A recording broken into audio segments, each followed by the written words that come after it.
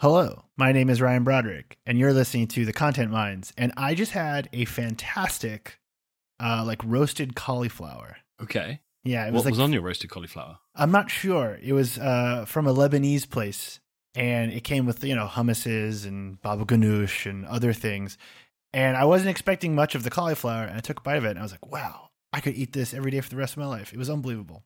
Top 5 cauliflowers of my life. I mean, I had some delicious cauliflower the other day, which was, hi, sorry, I'm Luke. I'm also going to talk about cauliflower on this, the cauliflower hour. Cauliflower mines. Yeah, let's do this. Yeah. Which was, just normal cauliflower cheese, which is great. And a dish that I can't believe what is cauliflower America cheese? doesn't really have it. Yeah, what is that? So it's like cheese sauce and cauliflower. It's just whole cauliflowers or like chopped up fine cauliflower? Chopped cauliflowers. You never had cauliflower cheese when you were here? You must have been in a pub and had a roast at some point and had cauliflower cheese. Wait, it's served with a roast? Yeah. So it's just like cheesy. It's like cheesy potatoes, but with cauliflower instead. Yeah.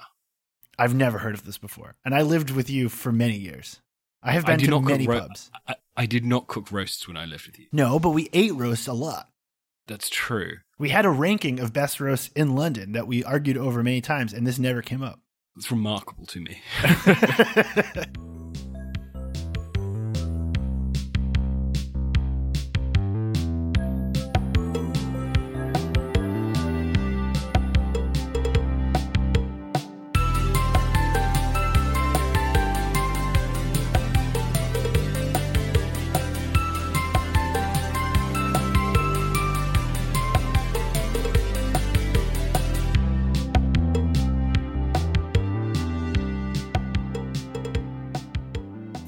First, hi, welcome to the Content Mines. This week, we're going to be talking about hate clicks. It's a very, very old thing, but it does feel like the genre, the nature, the essence of the hate click has evolved considerably over the last 6 months. And we've touched on this here and there, but this week, we're really going to dive into it. I mean, specifically, I want to talk about why hate clicks aren't real. Oh, interesting. I'm going to talk about how they actually count as a form of financial domination and that these are all just men acting out their fetish in public. But before we get to that, Luke, how was the internet this week?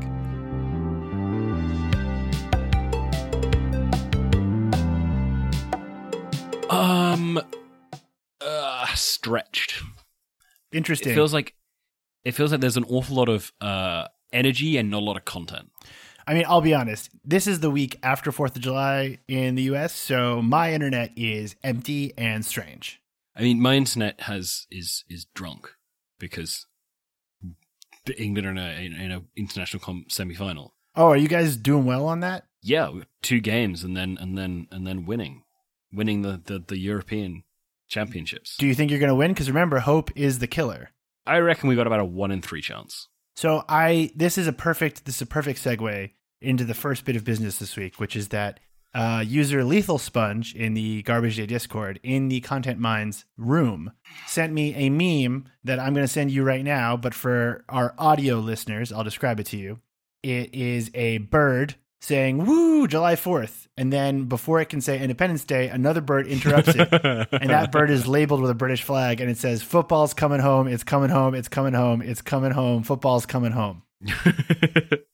That's a good meme. And I was told that this would be this week's episode. So I should be honest though. Like, I don't give a shit about 4th of July. It is a subpar Thanksgiving as far as I'm concerned. Right. That's because you're an Anglophile and secretly want to be British. No, I just think that 4th of July doesn't really succeed as a summer holiday. It's not as good as Memorial Day or Labor Day, in my opinion. And it doesn't really succeed as a food holiday because it's not nearly as food-centric as something like Thanksgiving. Nor is it a particularly good drunken, debaucherous holiday like Halloween because there's no costumes, there's no real sense of camp, is what I'm saying. So in my opinion, 4th of July is kind of like the leftovers. It's the scraps of American holidays. See, this mostly highlights to me how the UK doesn't have many good holidays. Like, it has Christmas. Well, no, everyone else's holiday of independence is because of you guys. So that's why you can't have this. Sure. You don't get to have this. But we also don't have a good Halloween. No, you have possibly one of the worst Halloweens in the world. I've spent Halloween in a couple different countries, and I would say the UK is by far the worst. I would almost prefer if you didn't dress. Like, you guys half dress up in such a horrible way that I'd rather you just didn't dress up at all. It's super grim. It's like really unpleasant. Like, at least in like Latin America, South America, there is no like attempt at a Halloween because they have other stuff. Yeah. Where you guys, you like dress up in like fancy dress clothing and then you just put like zombie makeup on or something. It's awful. Yeah, that's pretty much it. Yeah. It's genuinely unpleasant to be around. Yeah, that was why you wore your like pumpkin suit to the pub once. And yeah, it was awful. Because I love Halloween because Halloween is basically just like goth Comic-Con for a whole day. It's perfect. And then we have another weird holiday right next to it where we burn the effigy of a Catholic. Okay, see, I like that holiday. I enjoy fireworks night. I think that's a good night. Yeah. Bonfire night? Bonfire night. Well, it used to be Guy Fawkes night. V for Vendetta Day. Yeah, V for Vendetta Day. It's when you guys celebrate the movie V for Vendetta. Yeah. Luke, do you want to see a really funny crypto thing? I've been really dying to show you. I do. Okay. Are you ready for this? Can you read this out loud for our audience, please? Describe it and then read it out loud. Oh, fucking hell. Okay, so this is why this was trending today, because I was not paying attention. Okay. Polygon, which is Ethereum's internet of blockchains, which aims to transform Ethereum into a multi-chain ecosystem of secured layer 2 chains and standalone chains. Jesus Christ. Yeah, okay. You understand what that is, I'm sure. Now, to read the tweet. Nonce Finance is building on Polygon. With Polygon, NFTs will be able to increase the liquidity of their NFTs by utilizing Nonce's fractionalization protocol that creates a seamless bridge between the NFT and ERC20 world. Learn more. Nonce Finance. Okay, so can you explain to our American audience why that is so funny? Wait, hold on. I have a clip that I need to show first. There was a very famous TV show from a few years ago called Brass Eye. Basically, they did a parody about essentially I don't want to say the moral panic, because that's not quite what I mean. The amount of pedophiles in your country. Well. Okay, wait, first explain what a nonce is. A nonce is a pedophile. Okay. A nonce is a pedophile. And there was this iconic TV show, Brass Eye, which basically parodied the idea that there was an awful lot of fear-mongering going on. And that's probably the best way to put it. Like, pedophiles are real, but there was also, like, a vast quantity of fear-mongering. Like, there were just, like, wild headlines that said, 1 in 10 people is a pedophile. And it's like, well, that doesn't seem correct. And this show parodied them, which culminated in them going to a lot of celebrities, giving them extremely spurious claims, such as the idea that pedophiles could make the keyboards. When children were using the internet, they could make the keyboards release a chemical that made a smell that made the child more suggestible, and got celebrities to smell the keyboard and go, wow, I do actually, I really feel more suggestible now. That's unbelievable. Yeah, it was astonishing. And they had like multiple MPs in it. Everyone got very mad. And then everyone half people were mad at it because they were made fun of. Half of it were mad at it. People were mad about it because they thought it was promoting pedophilia. And it was like a full on, it was like 2001, and it was a full on British fuck up in terms of everyone was yelling at each other before Twitter. Oh, okay. It was great. It was wonderful. But yeah, that culminated in them saying this whole thing about nonsense. So the fact that an Ethereum company has now managed to team up with a company named Nonce Finance is brilliant. And yeah, I saw Nonce trending at some point today, and I was like, I assume someone's being called a nonce. Fine. And I did not expect that. I was going to say, once a week, I would imagine that, the word nonce would trend in the UK. Okay, apparently, sorry, I've just realized that Nonce Finance has apparently renamed itself. Oh, really? Yeah. Already? Yeah, it's saying that it's no longer going to, as far as I can tell, lesson learned, next time we'll look at British meaning of words too. Thanks for the memes. Wow, I hadn't checked it before this week's episode. That's fantastic. I mean, I'm glad that, they learned their lesson. Extremely quickly. So I'm becoming kind of like lightly obsessed with a thing that is, it feels like a very 2000s, well, 2000s, it can't be 2000s, but a very like early Twitter thing coming back, which is that, but in a more cynical way, obviously, which is kind of this single serving, single topic Twitter accounts. And it's become a thing in the UK where there are loads of them that are called like UK without context, or just a random TV show without context. And they've been doing the TV shows without context for a while. Oh, that's it. No Context Brits, is it? Which, joined April 2021. 2 months ago. And this main account now has 250,000 followers. Wow. And all it's doing is taking basically well-known British memes from 5 years ago and just reposting them, often with the same exact like quote on them that they originally went viral with, which is kind of amazing. That is really interesting. And it's interesting how different it is from... So in America, we're having the same phenomenon, which is like single-purpose Twitter accounts, and they call themselves gimmick accounts. Like that's sort of like the name that people are using. We used to... Right. Like when we were in our 20s in America, like we would call them novelty accounts. But now they're calling themselves gimmick accounts. Same idea. And they're more interested in cataloging types of people. So they kind of feel more like subreddits. So it's like women posting L's, men posting W, coping MAGA tweets, Parlor Watch. Like they all kind of appeared around the end of 2020, early 2021. And they just sort of like find a specific kind of Twitter user and then document that over and over and over again with screenshots. Yeah, exactly. Though also an awful lot of it is from specific subreddits. Yes. I sort of think it's like this connective tissue between Twitter and Reddit. Like that's what's happening, I think. But because an awful lot of people on Twitter just don't use Reddit or are, I don't say young enough, but don't remember the first time round of this stuff. And some of this stuff was on its 10th or 20th or 30th time round. I'm just scrolling down now and I've come across the chicken tikka Yorkshire pudding from Iceland, which feels like a practically fossilized meme. I remember when that happened. Basically, there's like a whole genre of like cursed supermarket food photos that go viral in the UK a lot, and this was one of them. Exactly, and the original was years ago. I think it was actually, I'm checking it out, it was 2014. So that is a 7-year-old meme, basically, a 7-year-old photo. And they're just running for it. And finding all these old things and conversations that I was like, yeah, this did happen like 4 years ago.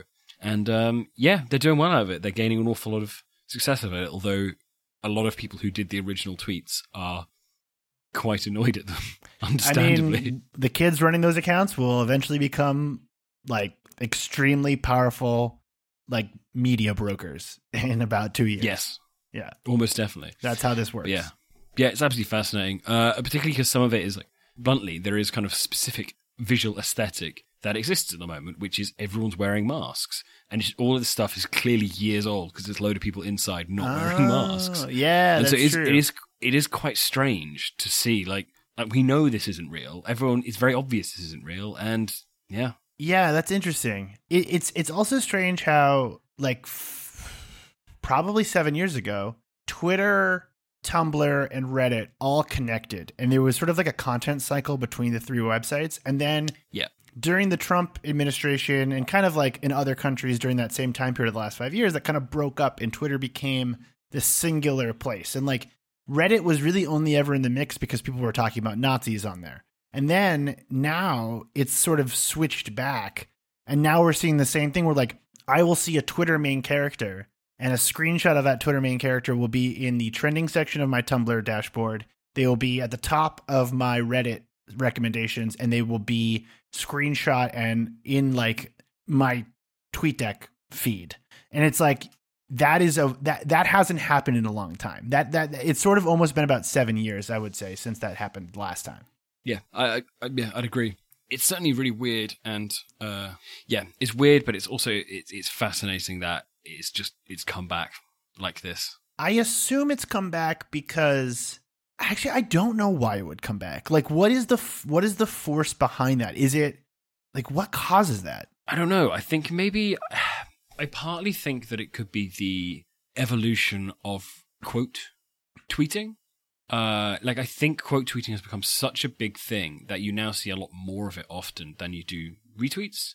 So it becomes a lot easier to get pickup because people will dunk on it. And so a lot of this stuff is kind of the the dunks that are doing well. So I'm glad you brought this up because I've been sitting on this take for a little while now, and I feel like it's nice and cooked and ready to come out of the oven. When Twitter restricted replies and they like sort of turned down the volume on replies, I think they inadvertently created a really toxic dunking culture through quote tweets. And you can kind of see this in the language that people talk about bad tweets, which we'll be getting into further in today's episode. But it used to be like, oh, check out the ratio. It's 6,000 replies versus 2 retweets. Now it's like, oh, it's 4,000 quote tweets versus 500 retweets. And I feel like that was an absolute fluke of Twitter's extremely stupid product rollout. Like they caused that, and it has now spread like across the internet. So now we're just like in dunk world. Yeah. And I think as a result, you know, the misses are still pretty solid because they still get a bit of dunk action. Yeah. And it kind of like, the engagement as a result it's basically, they've moved it from positive engagement, helping something, to positive negative engagement, basically having the same impact. Yes. So a lot of this stuff is picking up a lot more. I would totally agree. And it's sort of contributed to a culture where like Twitter is more fun when I'm looking at bad stuff. Yeah, absolutely. I feel like that means we probably need to go to this week's big topic because we're going to be getting into this in a lot more stuff. So let's talk about hate clicks.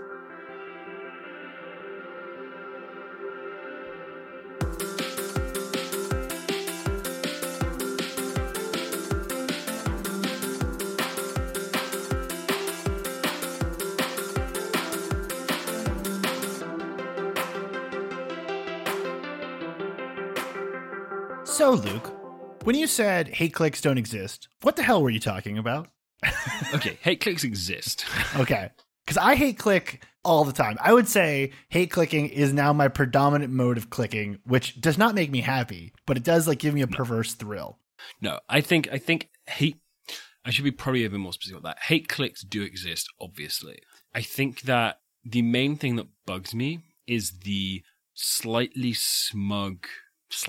incredibly smug approach to basically people seeing content they don't like and saying they're doing this for hate clicks, which is almost never the case. Oh, so you're saying there's no such thing as like writing a bad faith take for traffic? No. Like, so for example, the piece that went up on Business Society the other week, the grilling is bad piece. Yes, I'm familiar. I got yelled at by its author. I was one of the only people actually he got mad at, but I shared a meme about it and apparently he didn't like that. But people were very upset about that piece. Yeah, and I, as someone who has written their fair share of the food that you like is bad pieces, they do inspire some anger. But I don't think that they are hate. Those are not pieces that are written in order to garner hate clicks. They're basically written kind of as a conversation thing, which is a gently different thing. And you can also tell that they're generally written about things that are not important. Like they have written about food or football teams or whatever it might be, but stuff that basically ultimately doesn't matter. Then there is another group of pieces, which is the one that most people refer to as kind of these are written for hate clicks, which are columns by people they don't like, posts about things they disagree with, all this sort of stuff. And where this makes me sound very reactionary, but mostly when people write, columns espousing right-wing ideas or whatever, they're writing them because an awful lot of people are right-wing, not because a small number of people are going to get mad at them for being right-wing. Okay, and so that's kind of the thing that really bugs me. Okay, so I feel like there's a couple things you're conflating all at once here. Yeah. So, because we do sort of have to be like, there is a line between being like, grilling is bad is a different thing than being like, the white race is the only important race, right? And like, these things are not connected. But okay, also, there's a third one in the middle there, where it's like, actually, millennials don't need houses. Or whatever it is. Okay. Right. So you see the three things there. I think what you're just describing is just like columnists. You're just talking about like columnists. Well, this is the thing that I see this take most often. It's like people only click on this person's stuff because they write things that everyone hates. And it's like, no, you hate them. Most people who read it like them because most people are not like you. And whether that's right or wrong is a different thing. So first, let me say that like when I moved to the UK in 2015, America, at least at the time, didn't totally have a culture of like violently dunking on columnists. Sure. At the time, we were sort of like recovering from the Gawker era, which I've talked to Rusty Foster, the author of Today and Tabs, a bunch about. And it was sort of this like peak thought catalog era where like every young person on the internet was paid like absolute fuck all and told to just churn out the worst ideas humanly possible for like traffic. And that was what was happening. It was like the age of like the personal essay industrial complex.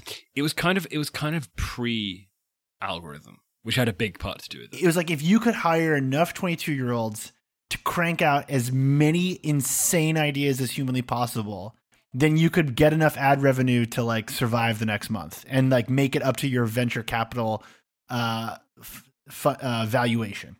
Then I got to the UK and you guys had a very different culture where there's basically like a very specific kind of middle class white person who's paid an extremely comfortable salary to write the most asinine nonsense humanly possible in a paper.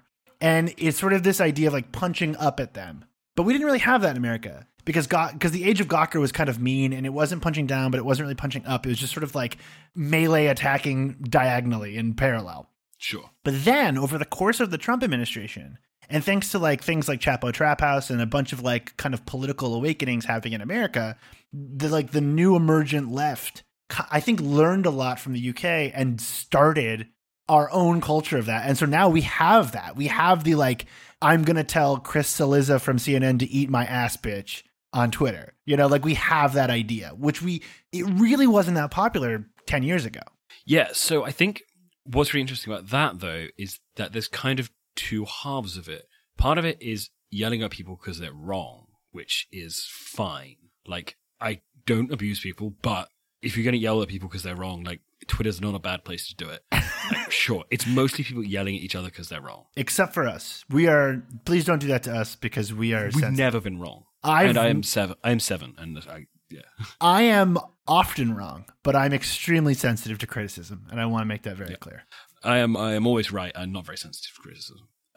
But yeah, so there is that kind of thing of being like, you're wrong, you're anything. But an awful lot of the other thing, which I think is more annoying to me personally, this is just me settling a personal beef of mine, is that people are like, don't engage with it because they're just trying to make you engage with it.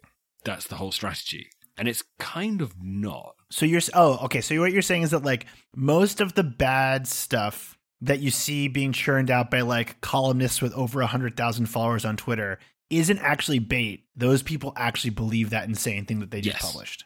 Yes. Now, they probably believe it 85%, and the other 15% is to give it a, sparky headline. Like, and then you gotta move it. You gotta move it to the right level. You can't just do what you actually think, because the internet doesn't have much room for nuance. But equally, it is not that they are writing a thing that they fundamentally don't believe, and in order that people will hate on it, and they will therefore make their revenue targets based on their page view targets, based on the fact that enough people hate them to click on it. Like, that's not a thing that exists. Interesting. Really. I would argue. You may have a different opinion on that. I think that there are controversial columnists that are hired because they're controversial. And a really good example of this is Substack. They went after specifically controversial columnists at the beginning of the year. They have explained that they have a rating system of fire emojis. It goes up to 5, I think.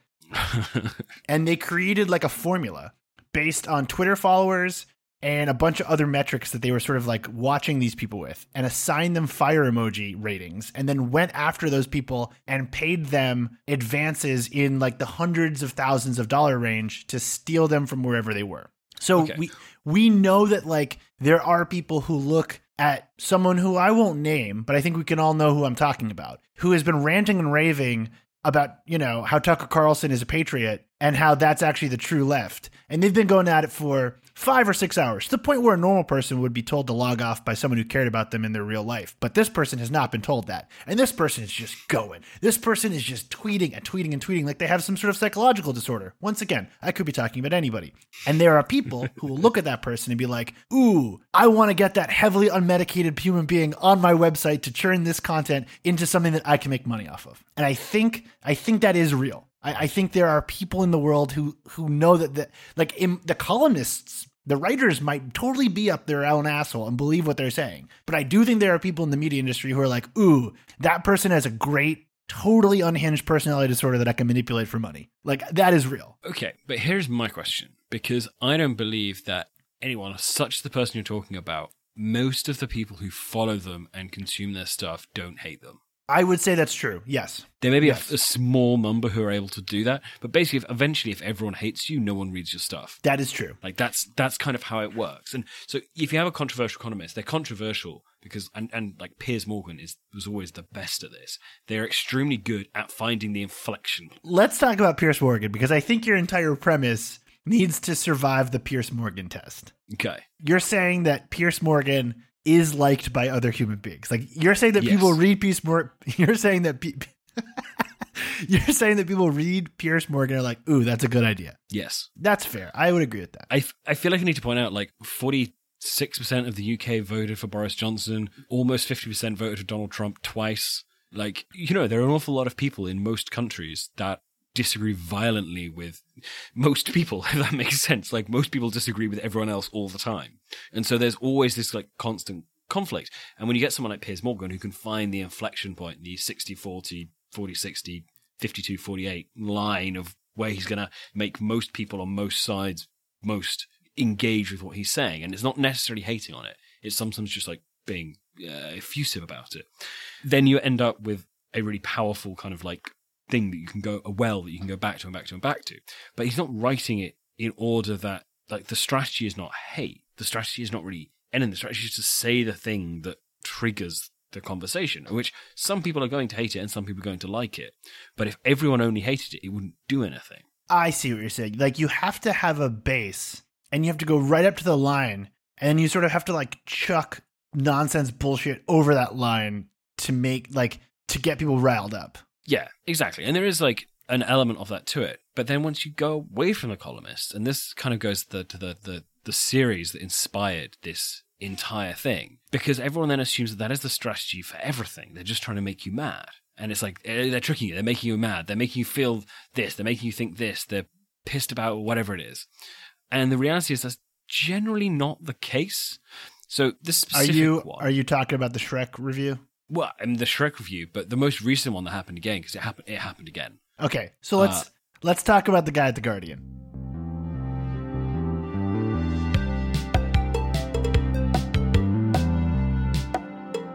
Okay, so what happened now? Because I actually don't know if I saw the most recent one. Well, the big thing here is, okay, so the Shrek Guardian review, which was in May. Okay, and then the Willy Wonka review, which was just the other week. Wait, okay. So first, we're talking about Scott Tobias. That's funny. I didn't. Are we? Wait, are we? Are you not talking about Scott Tobias? No, because the other review that people hated was by an entirely different guy. There's another guy at The Guardian who does like insane movie reviews where he shits on a movie that people like? No, because that's not what they do. Okay. They shit on Shrek. They shit on the Willy Wonka Gene Wilder version. And the other stuff they review in it are generally relatively positive. What they do is every week they go and find a movie that's got like a big anniversary for 50 years or 10 years or 25 years and review it and re-review it and see how does it hold up. So, for example, they re-reviewed Requiem for a Dream and said, wow, I didn't think this was going to hold up, and it really does. And they basically go back and look at old movies and decide, do they hold up or not? I think that's a great principle to build a series from, or a podcast, perhaps. And we're talking about The Guardian. The Guardian as a whole is doing this. This is sort of like their film criticism strategy at the moment. Yeah, well, no, like they do obviously their main film stuff, but this is just a regular series. And it's not the same person who does it, but it's just something that they do. This is blowing my mind. I only thought this was like, so okay. First, a little backstory. I wrote about the Guardian Shrek review. It's by Scott Tobias, and it's titled Shrek at 20, an unfunny and overrated low for blockbuster animation. Now, in my Garbage Day piece, I was kind of rude, and I was like, it was written by some guy named Scott Tobias. I received several emails from people being like, Ryan, Scott Tobias is a very famous film critic who has been around for a while. He was the film editor of the AV Club. He has contributed to NPR. He's like a big deal. That said, many of the film critics that messaged me to tell me that also all agreed, like, we genuinely don't understand, like, what this guy's deal is now, because he's just, if you go to his page on The Guardian, all of the reviews he's written in the last, like, year are AI at 20. Spielberg's misunderstood epic remains his darkest movie yet. Robin Hood, Prince of Thieves at 30, a joyless hit that should have stayed in the 90s. And what does the one below Robin Hood say? Raiders of the Lost Ark at 40, Indiana Jones's first adventure remains his greatest. Sounds like a pretty positive review. Yeah, and above it is The Rocketeer at 30, the glorious throwback flop that should have been a hit, which I agree, The Rocketeer is my favorite movie as a kid. Yeah, and then also in April he wrote about The Howling, which I've never heard of, but it was a positive review. Thief in March, he gave a positive review. Memento in March, he gave a positive review. Silence of the Lambs in February, he gave a positive review. Traffic at 20, he gave a positive review. Crouching Tiger, Hidden Dragon, he gave a positive review. Okay, I get your point. Yeah, he had a weird string of like doing a bunch of bad movies, but I would also say that's probably because he hit like June and there were a load of big action blockbusters from 30 years ago that came out and that, probably don't. Yeah. Also, you've just said the Rocketeer thing. He was right on the Rocketeer. Like, he is right on the Rocketeer. The Rocketeer was one of my favorite movies of all time. I love the Rocketeer. Yeah. It's a perfect movie from start to finish. But I think this whole thing kind of exposes a really weird problem with the way the internet is constructed. Yeah. Which is, you published a story called, like, 20 years later, Shrek is shit. And then you write it on your website. And it's The Guardian, and The Guardian publishes it. And then a bunch of people are like, why did you write this?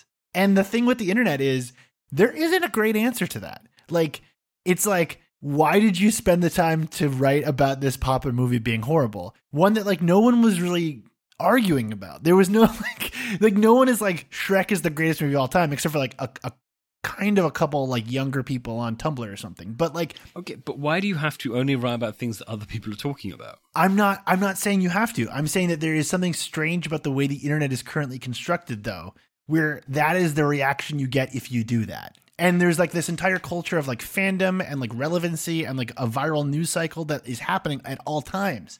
And when you take something that is outside of that cycle, like Shrek is shit and I hate it, and you stick it into that cycle, people go berserk. And I don't think it's the fault of the film critic. And I don't think I think it's something weirder should do with like the way we think about things now, like the way our brains function. I mean, I think it's because people only view the internet through one platform. They view it through their favorite platform. So as a result, you view the entire internet through, let's say, Twitter. You don't go to The Guardian regularly to check on, what's their weekly review of this thing?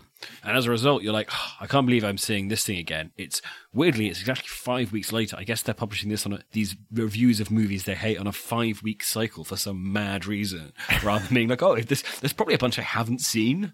And instead, they're looking at these and going, I've seen this on a 5-week cycle. The last one was about a movie I liked that they hated. This one's about a movie I liked that they hated. That must be the entire thing. And it's not. It's just a normal series, which, is perfectly legit and kind of interesting. And I find it just absolutely fascinating that people have lost this thing and have determined, like, The Guardian are running a strategy. It's a complicated strategy to say that they hate films that you like, and they're going to do that and nothing else. And that's their entire strategy for their film section. And it's fucking insane. You mean you don't believe that a, like, 100-year-old newspaper has decided to pivot into ruining their credibility on a regular basis for Twitter clicks?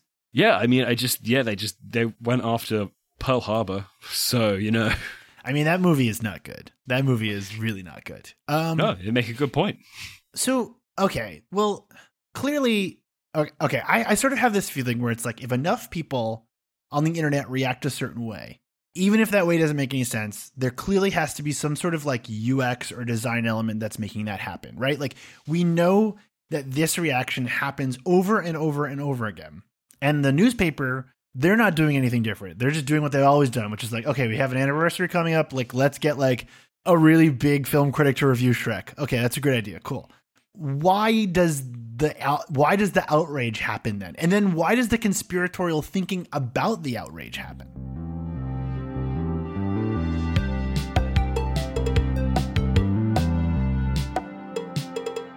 So why does the outrage happen? It doesn't happen. I refuse to believe that anyone is genuinely in their soul angry that someone has been mean about Shrek. Hold on. because we know a reporter. Her name is Elle Hunt, and we did an entire segment on this podcast about her several months ago when she became a global trending topic for having a tweet about the movie Alien. Yes. And she received death threats. She received harassment, abuse. I don't believe that anyone is actually that mad about it. But I think people are mad. I think you're underestimating how angry over stupid shit people get. I think there is probably a core of people who are super mad, but I guarantee the vast majority of people saying, I can't believe The Guardian's done this, were doing it because it was a fun tweet to send, and they'd seen someone else send a similar tweet, and it had got 15 retweets, and they thought they had a slightly funnier phrasing that might have got them 30 retweets. Okay, well, I feel like I gotta put this out here because this is something that I learned a couple years ago, and it's something I think about a lot, and maybe our audience doesn't know this.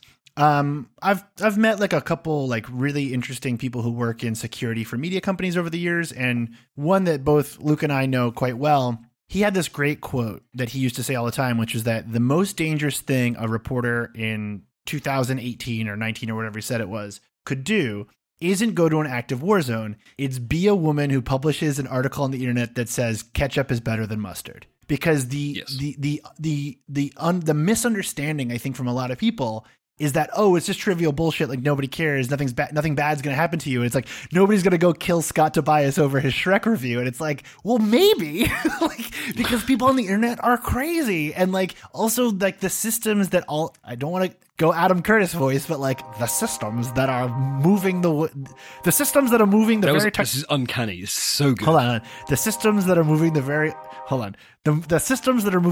tectonic plates of the way our information travels are causing us to loathe and hate and become paranoid of each other. I think that is true. Like that is happening.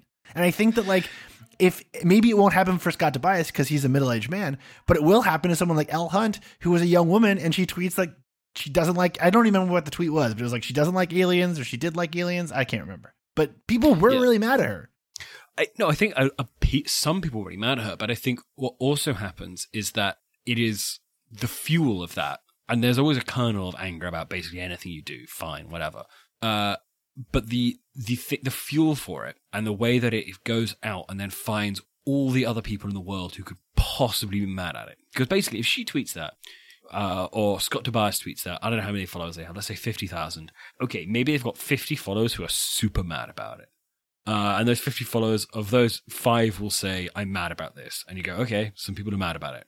But that's not what the internet works. So what instead happens is that a load of other people, they don't really give a shit.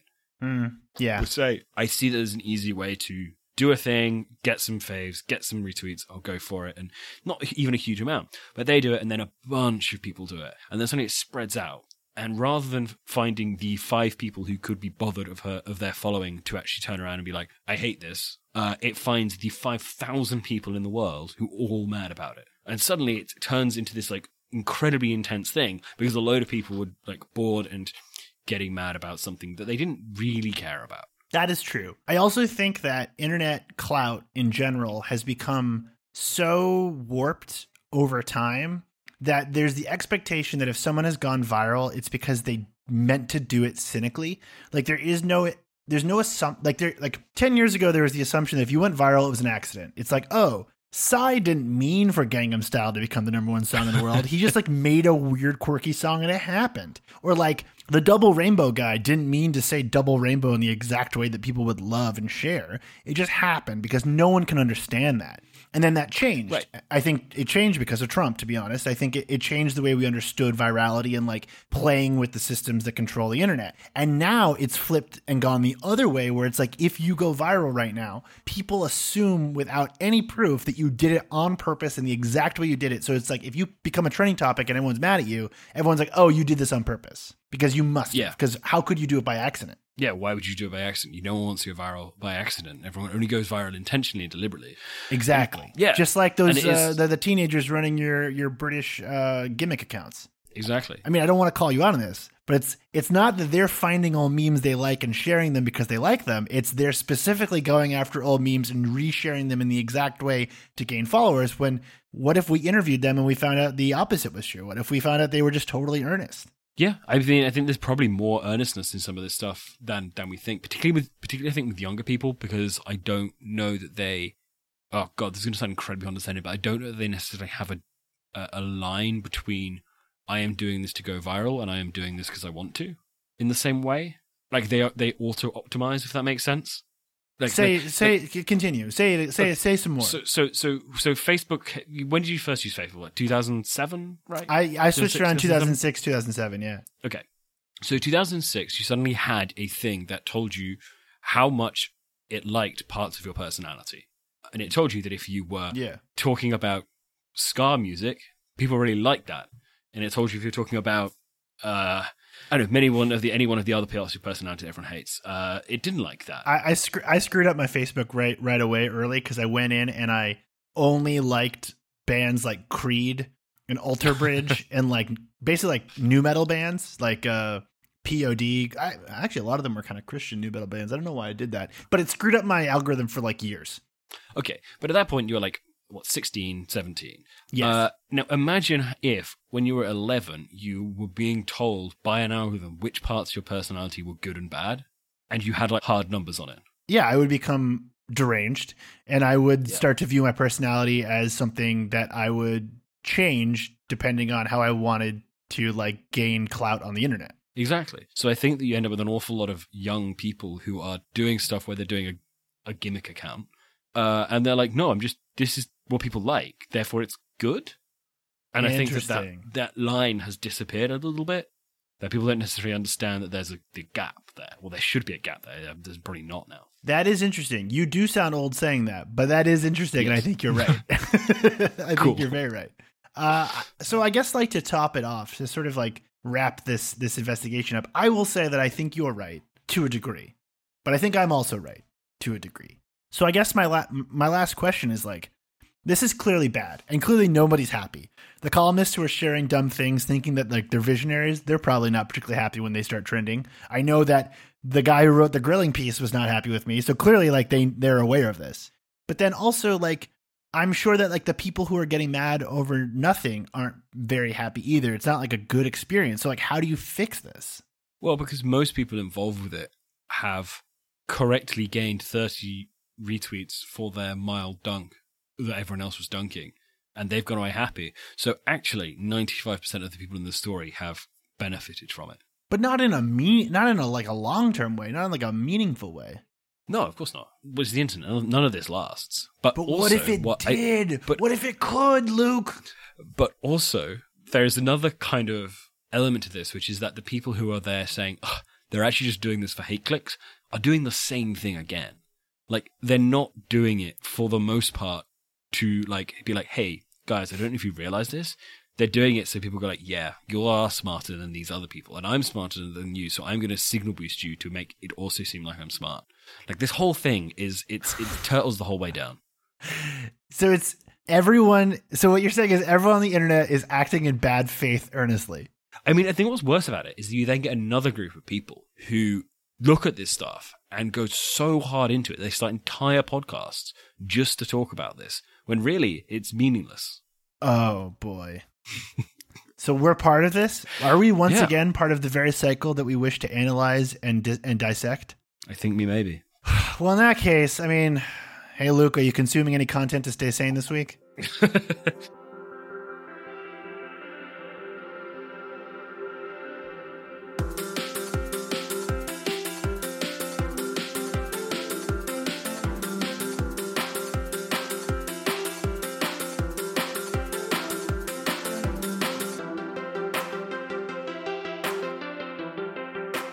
Yeah, I'm just consuming the internet.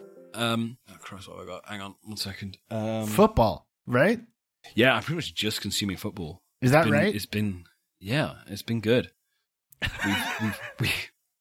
Do you think you're going to win, and do you feel comfortable putting that out into the ether, into saying that? Do you feel comfortable? I think we've got about a 1 in 3 chance of winning. I think we've got a good chance of getting through the semi-final against Denmark. And if we get through the semi-final, whoever we come up against, I think it's basically a coin flip. So yeah, maybe maybe we'll win.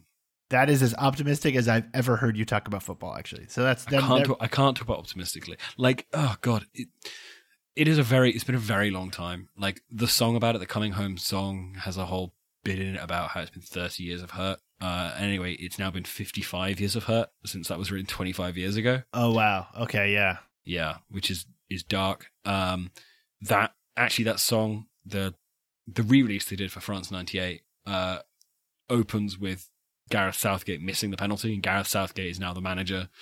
It's all coming full circle. It's all very bleak. That is bleak. But well, if it comes off, everyone will be very happy, and that'll be nice.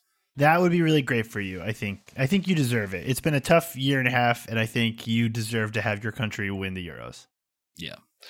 All right. How about you? What content have you consuming to stay sane? Last week I talked about it, and this week I have finished it. I read from House of X, Power of X by Jonathan Hickman all the way through the Dawn of X kind of phase of X-Men comics, and then I capped it off with X of Swords.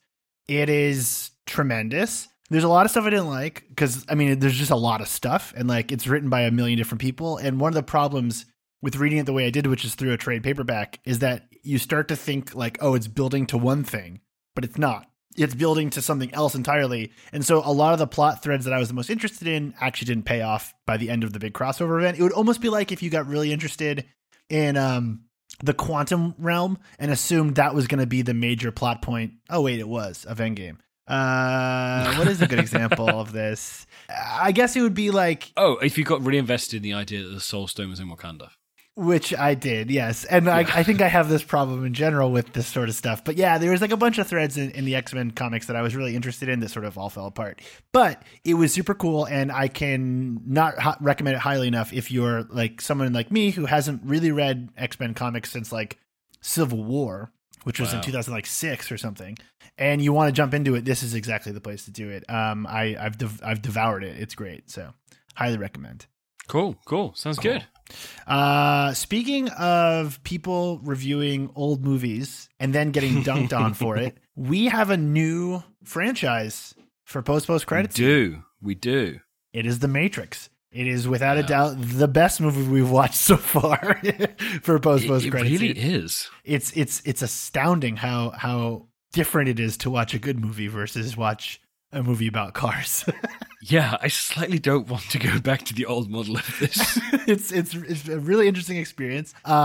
But definitely head over to patreon.com/thecontentminds to check that out. I'll be by the time you hear this, all of our past episodes will be paywalled back up. So if you want to check them out, you throw us a couple bucks a month. We have a discount for yearly subscribers, and I'm working on building a coupon system for Garbage Day readers versus Content Mind subscribers. Unfortunately, Patreon doesn't allow coupons because Patreon is a horrible website with a terrible content management system and awful tagging features, and I hate that website. But Substack does have a bunch of cool coupons and discount options, so I will be linking those together to make it a little more seamless. And yeah, we'll see you next week. Good luck, Euros team from the UK. Cool. Bye, everyone.